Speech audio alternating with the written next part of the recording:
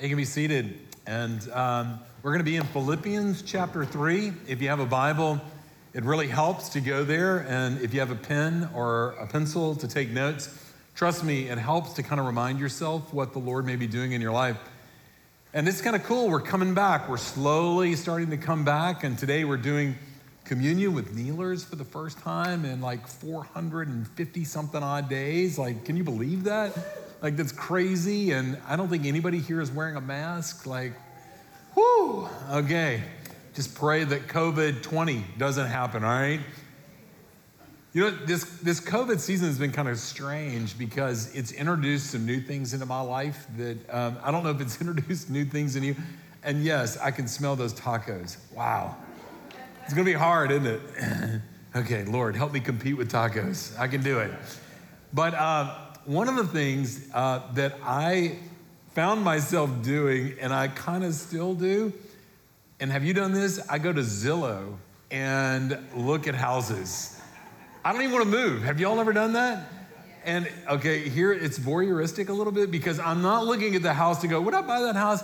I'm looking at the house because I want to see what's in the house. Like, what do these people have? Especially when they give you a shot of the garage and you go, like, you immediately begin to see what these people valued. In fact, some people collect a bunch of toys that they put in their garage. Some people are putting in their garage like high-end cars. Some people put in their house pictures of their families and climbing mountains, and, swimming across the Nile. And some people have these awards on the wall, things that they've achieved. It just shows that all of us are collecting stuff. And if somehow or another we could do a Zillow tour of your life, would we be able to see what you collect? When my kids were little, and one of them sitting right here, but when they were little, when they were approaching 2 years old, they became what we call super grabbers.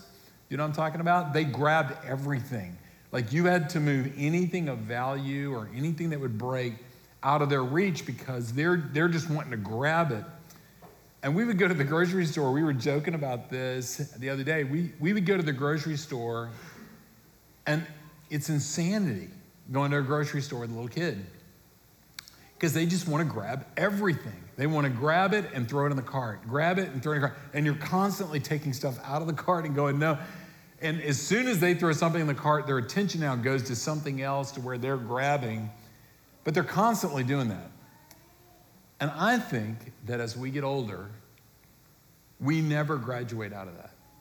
That we're still grabbers, that we're still grabbing for a lot of things in our lives. The question is, do you know what you're grabbing for? Do you have a clear picture of what your heart is gravitating to and spending your life trying to grab? Well, that's what this passage is about today. It's talking about, do you know what you're grabbing? And this is a classic passage because, believe it or not, these few verses are what launched Midtown 20 years ago. These couple of verses about Jesus. And before we can talk about these two verses, let me just kind of set the stage, because what we've been talking about is that when Christ came into this world, the Bible says we were empty vessels. That not just empty, but what was in us was sin, and that we were filthy. And when Christ went to the cross, through his work on the cross, we were forgiven of all of our sins. In fact, Christ completely cleaned us up. And through our sins, as far as the east is from the west, to be remembered no more. The wrath of God was appeased, and God has no wrath for me anymore. And if we stopped there at the cross, then we'd have to ask, well, did Jesus just to clean us up, to put us up on this mantle and, just point to us and see, look at what marvelous work I do, and that we're just these empty trophies of God's grace? And we've been talking about, no, that's not at all. That when Jesus talks about emptying himself at the cross, he emptied himself because through the resurrection, then he fills us up. And this whole chapter in Philippians chapter 3 is Paul going, do you know that? When he says, work out your salvation with fear and trembling, he's saying, work this stuff on the inside to the outside of your life. And do it with fear and trembling, meaning do it with awe, in awe of what God has put inside of you. And what does he put inside of you? We talked about this a few weeks ago. He's put righteousness. He's put holiness. He's put, get this, he has put the Holy Spirit inside of you, the third member of the Trinity, that we now have become temples of the living God. Christ in you, the hope of glory, is dwelling within you. I know, it's mind-blowing. Scripture even says it's a mystery. But in addition to those things, as if we need more than that, he's put inside of us riches and hope and power. He's given you purpose. Do you know that if Christ has cleaned you up and filled you up, he has given you spiritual gifts that have divine purpose, and there are works that God has prepared before the creation of the world for you to walk in, that you've been uniquely filled and uniquely gifted to now walk into the power of what he's called you to walk into. Wow, we have a destiny, this new life. And if all of that's still not enough, he's given you a family called the church. We're not orphans anymore. We are sons and daughters, which challenges the way we live our lives. And Paul in this passage, as he comes to speak these things, it just sounds kind of boring. You say, why? Because nobody in this room, when I just said those things, went, that's outrageous. Nobody stood up in the back and go, come on, you gotta be kidding me. This guy sitting next to me has the Holy Spirit in him. He hasn't bathed in 2 days. Nobody's done that. It's just it's church stuff. And I gotta tell you, if you go to Midtown, just get prepared, because this is all you're ever gonna hear. This is it. Because when you go to a religious organization, they're gonna teach you how to find God. But when you come to the good news, which we call the gospel, we say God has found you. If you want religion, it'll tell you what you must do. But the good news is what Jesus has already done. If you want good religion, it will teach you how to earn the pleasure of God. But if you want good news, it is that you have already earned the pleasure of God even when you were his enemy, and he dances over you with rejoicing and kisses you. Grasp that. If you want religion, it says, I do so that I get. I'm going to pray a lot, God will be for me. He'll make that deal come through or fix my relationships. But the good news is we do because we have. We are not the people to work towards something. We're the people that are working out of something. If you want religion, it'll tell you that you better hold on to Jesus because he's slippery. But if you come to the good news, you find that it's actually Jesus who's holding on to you. And he's up for the task. So, can we dive into it? Because this passage that we're about to read today is, it's a humdinger, all right? Because if I haven't blown your mind, I'm going to try to blow your mind, all right? And I'm going to try to get in your chili, as we call it around here. We're going to mess around in your spaghetti bowl. All right, so Melissa, you going to come and read the passage for us? She's reading out of Deuteronomy. No, I'm joking. I think you're over there. But you're always welcome up here, all right? This is Philippians chapter 3, verse 12 through verse 14.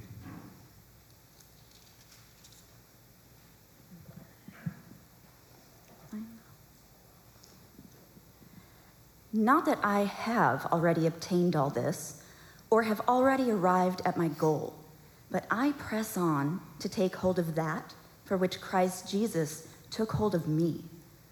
Brothers and sisters, I do not consider myself yet to have taken hold of it. But one thing I do, forgetting what is behind and straining toward what is ahead, I press on toward the goal to win the prize for which God has called me heavenward in Christ Jesus. Let's pray. Lord, thank you for your word. I pray, Father, that you would be gracious to us and bless us with revelation about ourselves and about you. I pray you be kind with us, Father, but not so kind that you would spare us the strength of your grace. which sometimes comforts and sometimes rebukes, but you know us, so do what you need to do. We pray, Father, in Christ's name. Amen. So Paul is starting this passage by saying, I know this is remarkable what we've been talking about. And he goes, hey guys, I'm not saying that I have fully understood how to work out on the inside all that's on the inside. He's saying, I'm still a work in progress. I've not gotten there. When Jesus comes back, I'll see him and then I'll be like him. And then it'll all be complete. I'm not there yet. But in this stage of not there yet, listen to what he says. I don't just sit back and go, well, Jesus did it all. You know, just Jesus plus nothing. And so I'm just going to just sit back and, you know, I'm going to just enjoy my life making tents. No, Paul said, I'm doing something. And what he's doing, I'm going to challenge you to do. So you with me? Okay, the first thing he says is, he says, not that I've already obtained all this, or I've already arrived at my goal, but I press on to take hold of that which Christ took hold of me. So the first thing he's saying is, I'm taking hold of what already has hold of me. Now grasp this. This is kind of a crazy concept that Paul is saying something has me. And I know that it has me. And I'm turning around and I'm going to have what has me. The best way to explain this, and I'm just stuck on my kids when they were little, all right? We used to belong to Wildwood Pool, which is down in Wildwood neighborhood, and we spent a lot of time in that pool. In fact, I'm sure our family changed the color of that pool many, many summers with little kids. And we joined that pool when our kids had a hard time swimming, and so as a good father, I would get out in the water with them and start to wade into the pool, holding them in my hands. And then they would begin to be aware of the fact that we're in water that's over their head. And when they begin to realize I'm in water over my head, they begin to freak out a little bit and panic a little bit. And what do? They put their arms around my neck and they begin to squeeze very tightly. And because they don't want to let go, their fear is causing them to have a death grip on my neck.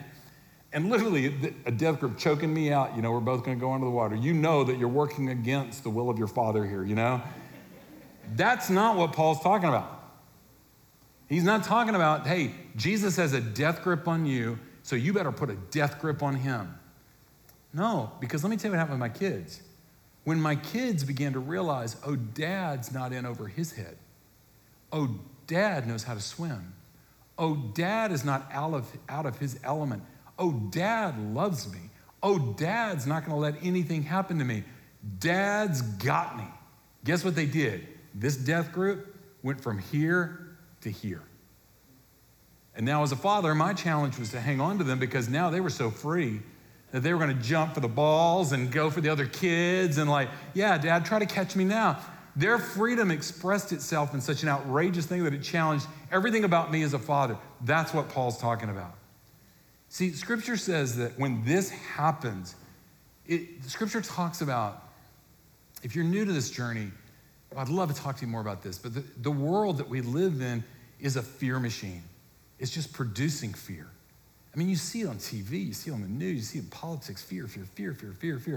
And what the gospel is that it actually says, when you got poured into, God didn't give you a spirit of fear again. He's eradicating that. Instead, he's giving you a spirit of freedom. And when you see a child in the arms of their kids and they're confident in the grip of their father, they are free.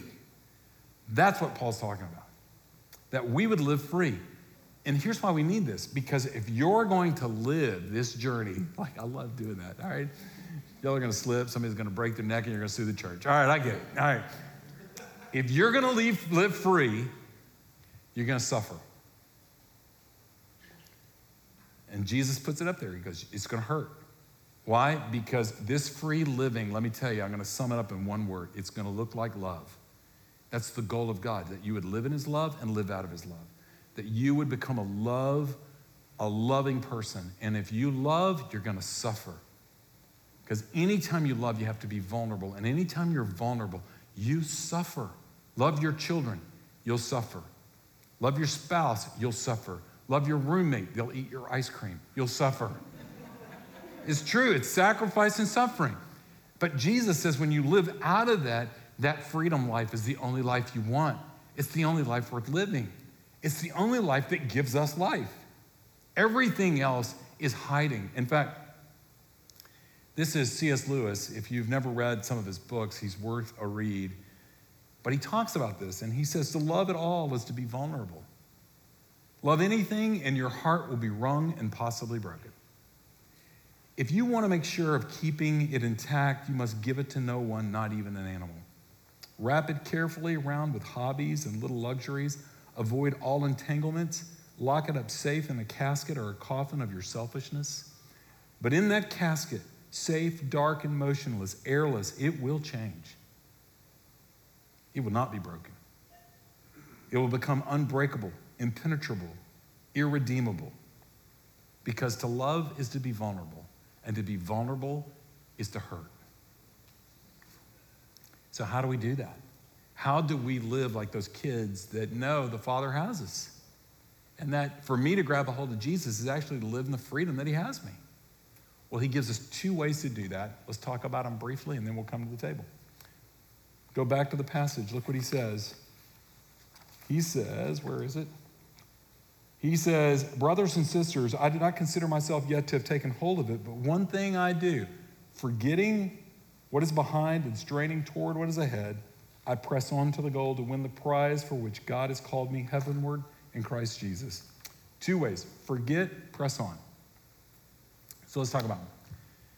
So what does it mean when Paul says that I forget what is behind? Is Paul got this idea that my past, it's behind me. I don't have rear view mirrors in my life.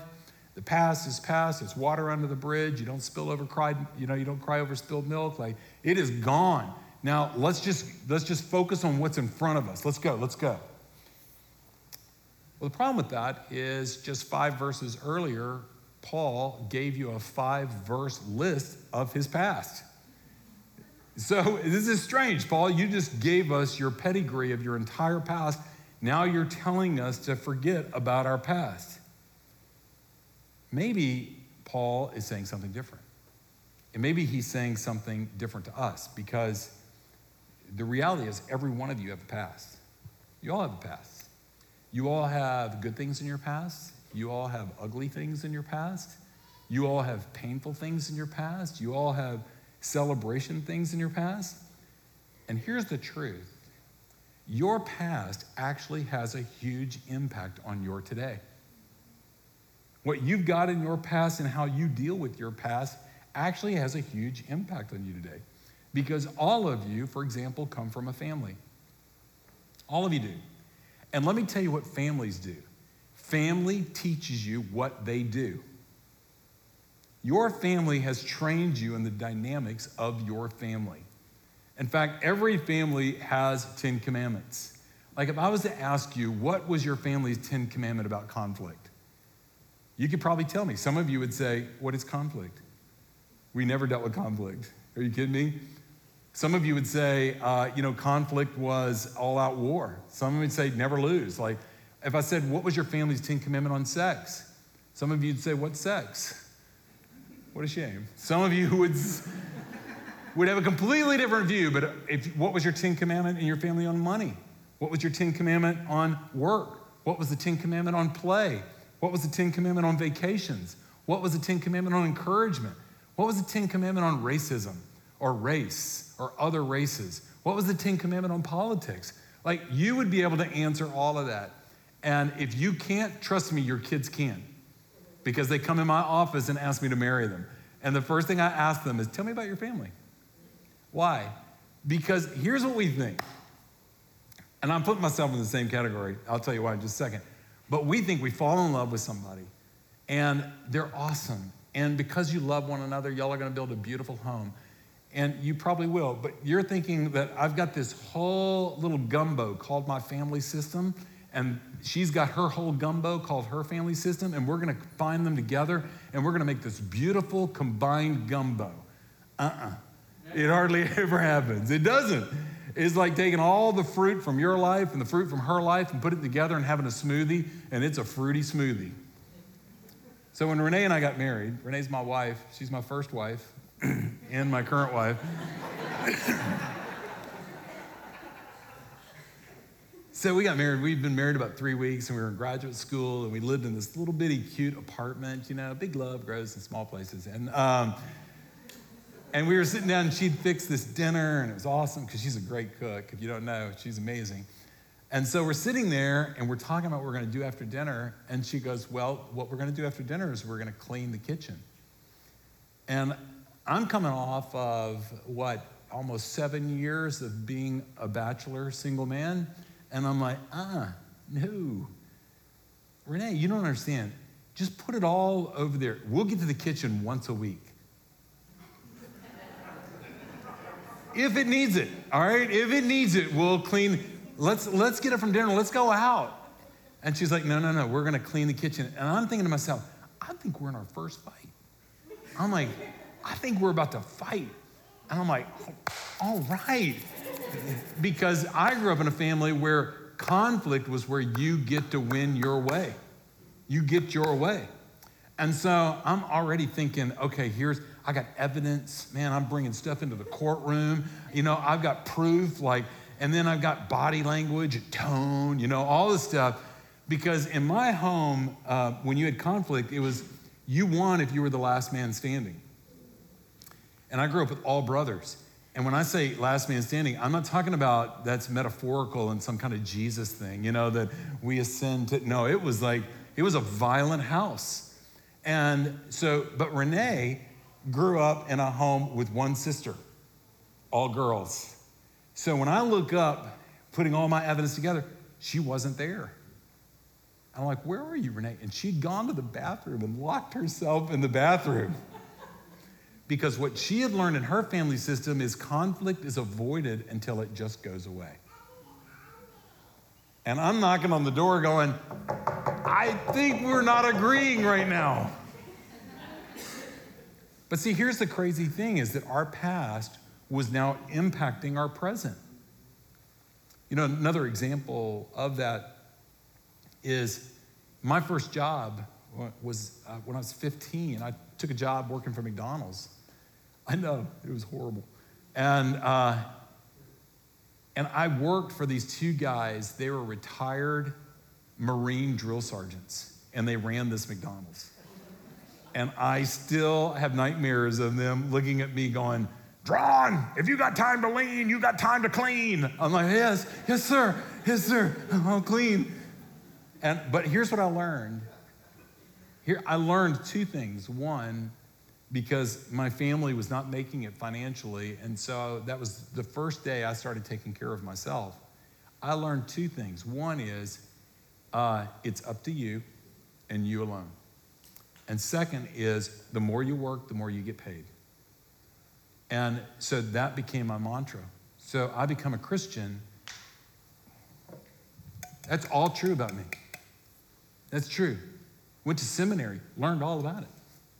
Then came out of seminary and took my first job. And here's what I did. I worked nonstop. All the limits that God puts on our lives, like my limit was I was married. And you know, marriage is a limit. And when you're married, you don't live like you're single. That's kicking against the very limits that God has given you. You embrace the fact that I have a wife that is my second priority in my life. I'm following Jesus and I'm serving her. And yet I kicked against that because my mantra was get to work and work. I had kids. I was kicking against the limit of when you have kids, you can't live your life like you don't have kids. They need your time. They need your comfort. They need long conversations. They need to talk to you about, you know, skinning up their knee and how do I swim in a pool when the water's over my head. You got to make time for that stuff. And if you don't make time for that, you're kicking against the limits. My past now is crashing into my present. In Exodus chapter 20, these are the words of God. He said, I, the Lord God, your God, am a jealous God, punishing the children for the sins of their parents to the third and fourth generation to those who hate me. You see what God's acknowledging? The sins of your grandfather, the sins of your father, they have fallen on us. And we have taken up our family systems. And if we don't know that, if we don't deal with what we've inherited, it will deal with us, or it will deal with the people around you. If you're married, you know exactly what I'm talking about. That person you're married to, when they refuse to deal with their sin, they force you to deal with it. And I think what Paul is saying in this passage when he says, forget your past, is he's saying that we've got to deal with our past in a very different way now. I love this, the writing of Peter Scazzaro. If you've never read him, and what I'm talking about is interesting to you, about how our family systems tend to interrupt the very reality of this. His book, Emotionally Healthy Spirituality, is worth a good read. He said, it's impossible to help people break free from their past apart from understanding the family in which they grew up. What he's saying is, you can't put down what you don't know you should put down. He goes on to say, unless we grasp the power of the past on who we are in the present, we will inevitably replace those patterns and relationships inside and outside the church. In other words, if I don't take time to acknowledge what I need to put down, I'm just going to hang on to it. I'm going to grab it. I'm going to fill my shopping cart with it, and then I'm going to repeat those patterns over and over again. And I think what Paul is challenging us to do is to ask Jesus to come and help us now to see what's in our past and see what we need to put down and pour grace over. Now, what does that look like? Well, obviously, we only have about 3 hours left before we eat tacos. I know, no. We don't have time for that. It may be you need to do a genealogram where you go back and you kind of look at your life, or you ask people in your life to help walk me back through my past and how you view certain things. But I love in Exodus chapter 50, there's a story about a guy named Joseph. This guy named Joseph, he was abused by his brothers. Like he was abused by members of his family. He was mistreated, he was bullied, he was hated by his own family. And they hated him so much, they eventually kidnapped him. And they sold him into human trafficking. They sold him as a slave. His brothers sold him as a slave. And then life didn't get any better. He started to live his life like a slave. Then he was falsely accused of something he never did, and he was thrown into prison. And while he was in prison, he started to have dreams. And you say, yay, really? You go to work tomorrow and tell people, I'm having dreams, and see how they treat you. Really, what are these dreams? I don't know, but I think they're going to come true. Oh, wow, okay. So this was this guy's life. He had every right to say, I don't trust God. Look at my past. He had every right to say, I don't trust anybody. Look at my past. He had a right to say, I'm only going to look out for myself. Look at his past. Everybody I loved has turned on me. Well, he began to climb up the ranks. Maybe you know the story. And he eventually became the assistant to Pharaoh because of those dreams. The very things that were obstacles in his life now actually became the doorways that allowed him to be in a position to where he was going to save the entire country. Famine had hit the land, and he was the only guy that was prepared for it. So guess what happens? His brothers, who lived way out in Antioch, decided, we got to go to Egypt or we're going to die of hunger. And who do they have to appear before? Little old Joe. Do they know it? No way. And here was Joseph's opportunity to lower the boom. And who would blame him? Who would blame him to live out of the pain of his past and inflict pain into the present? But something happened which I'm challenging you about. Exodus 50:20. As for you, you meant evil against me, but God meant it for good.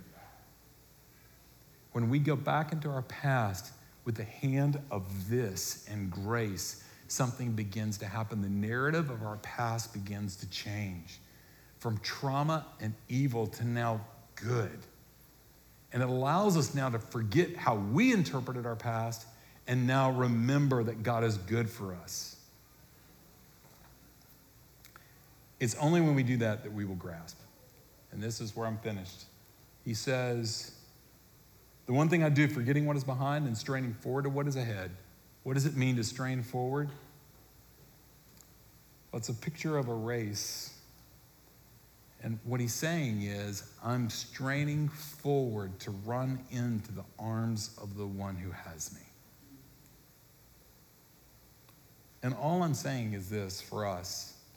When we deal with our past and we forget our interpretation and allow Jesus to put a story over it that's a grace story, and then we strive to him, we do something, and I call it curiosity. In Hebrews chapter 5, the writer of Hebrews is talking to a group of people that he's really afraid that they're about to leave all this behind. He's afraid that y'all don't know what you have, and so you're treating it with trivia, that you're grabbing everything else and putting it in your shopping cart, but you're missing out on the most important thing. And listen to what he said to them. He says, we have much to say about this. And what is this? All of this. He calls it the righteousness of Christ in us, the hope of glory. He says, we've got much to say about this, but it's hard. It's hard to make it clear to you because you no longer try to understand. Listen to what he's saying. He's saying, we got tons to teach you about this, but I can't do it because you have no desire to understand it. Do you know that the first step in dealing with my past, saying I'm going to forget my past and I'm going to run, is not you doing something, it's just you stirring something. And what are you stirring? Your curiosity to understand all that Christ has done for you. Because when you begin to grasp this, well, I'm just going to tell you, it's going to mess up your life. I mean, it really is. It's going to mess up your family system about money because you're going to become generous.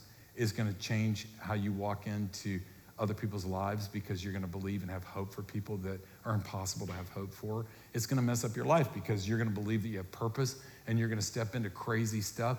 Do you know this farmer's market and the work that we're doing in Napier? That didn't exist 5 years ago. That was because somebody grasped this and said, I have a belief that we can change the inner cities of Nashville. I'm like, really? So Jonathan moved his whole family with 5 kids into Napier. You don't think that's messy? And I'm like, well, how's the suffering, brother? How's that suffering? And he goes, I love our community. And if I was to quit my job today, I would never move out of that community. Because I'm telling you, Jesus will mess you up. I'm serious, he will. But if you want to protect yourself from all of that, stop being curious. Stop trying to understand. Play it safe. But if you want to know the purpose for what he put you here, if you want to understand your past, if you want to understand the power of your past in a glorious way instead of a hurtful way, get curious. So that's why we come to this table. This table is the gift that God has given us. It's the sacrament of communion because he's given this to us to remind us and encourage us to proclaim. Let me read for you out of 1 Corinthians chapter 11. It says, for I received from the Lord what I also passed on to you. The Lord Jesus, on the night he was betrayed, took bread, and when he had given thanks, he broke it and he said, this is my body, which is for you. Do this in remembrance of me. In the same way, after supper, he took the cup and he said, this cup is the new covenant in my blood. Do this whenever you drink it in remembrance of me. For whenever you eat this bread and drink this cup, you proclaim the Lord's death until he comes. You know what we're doing at this table? We are coming to tell our hearts, remember, taste it, smell it. Remember you have been forgiven and he has made you new. And then when you get up from this table, become a proclaimer. And what are we proclaiming? We're proclaiming over our past that we are redeemed. We are sons and daughters. And we're claiming over our fear that we've been set free. We are proclaiming like little kids in their father's arms, he's got me, and I've got nothing to be afraid of. That's what this table's about. So here's how we're going to do it. When the worship team comes in, which we'll see if they come in, maybe they're eating tacos. But if they come in, hey, I'm just going to encourage you, do what you need to do where you are to worship Jesus. Maybe you need to look at your shopping cart and see what you filled it with. And you may have to repent that you have filled it with trivial things. That's okay. His grace is bigger than that.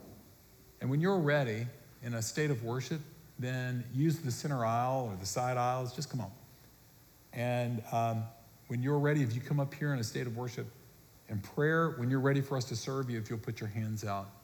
If you need those who are serving to pray for you, just cross your chest and the servers will stop and just join in your journey as the body of Christ, your brother, your sister, in that journey. If you're not comfortable being served by an unmasked server, we have these little self-contained communion pods in the back and up here. You can come forward, take one of those, go back to your seat, and celebrate communion in that way as well. So let me pray for us. Father, we come to you now and ask that, Lord, you would meet us at this table. That you would search us and help us to see, Father, that past that we all have. Lord, I pray that we would have the courage to see our past, invite you into that past, and even go on that journey of, Lord, asking our past now to yield to your grace. And Lord, let us have strength to come and see that we are in the arms of our Father. In Christ's name we pray. Amen.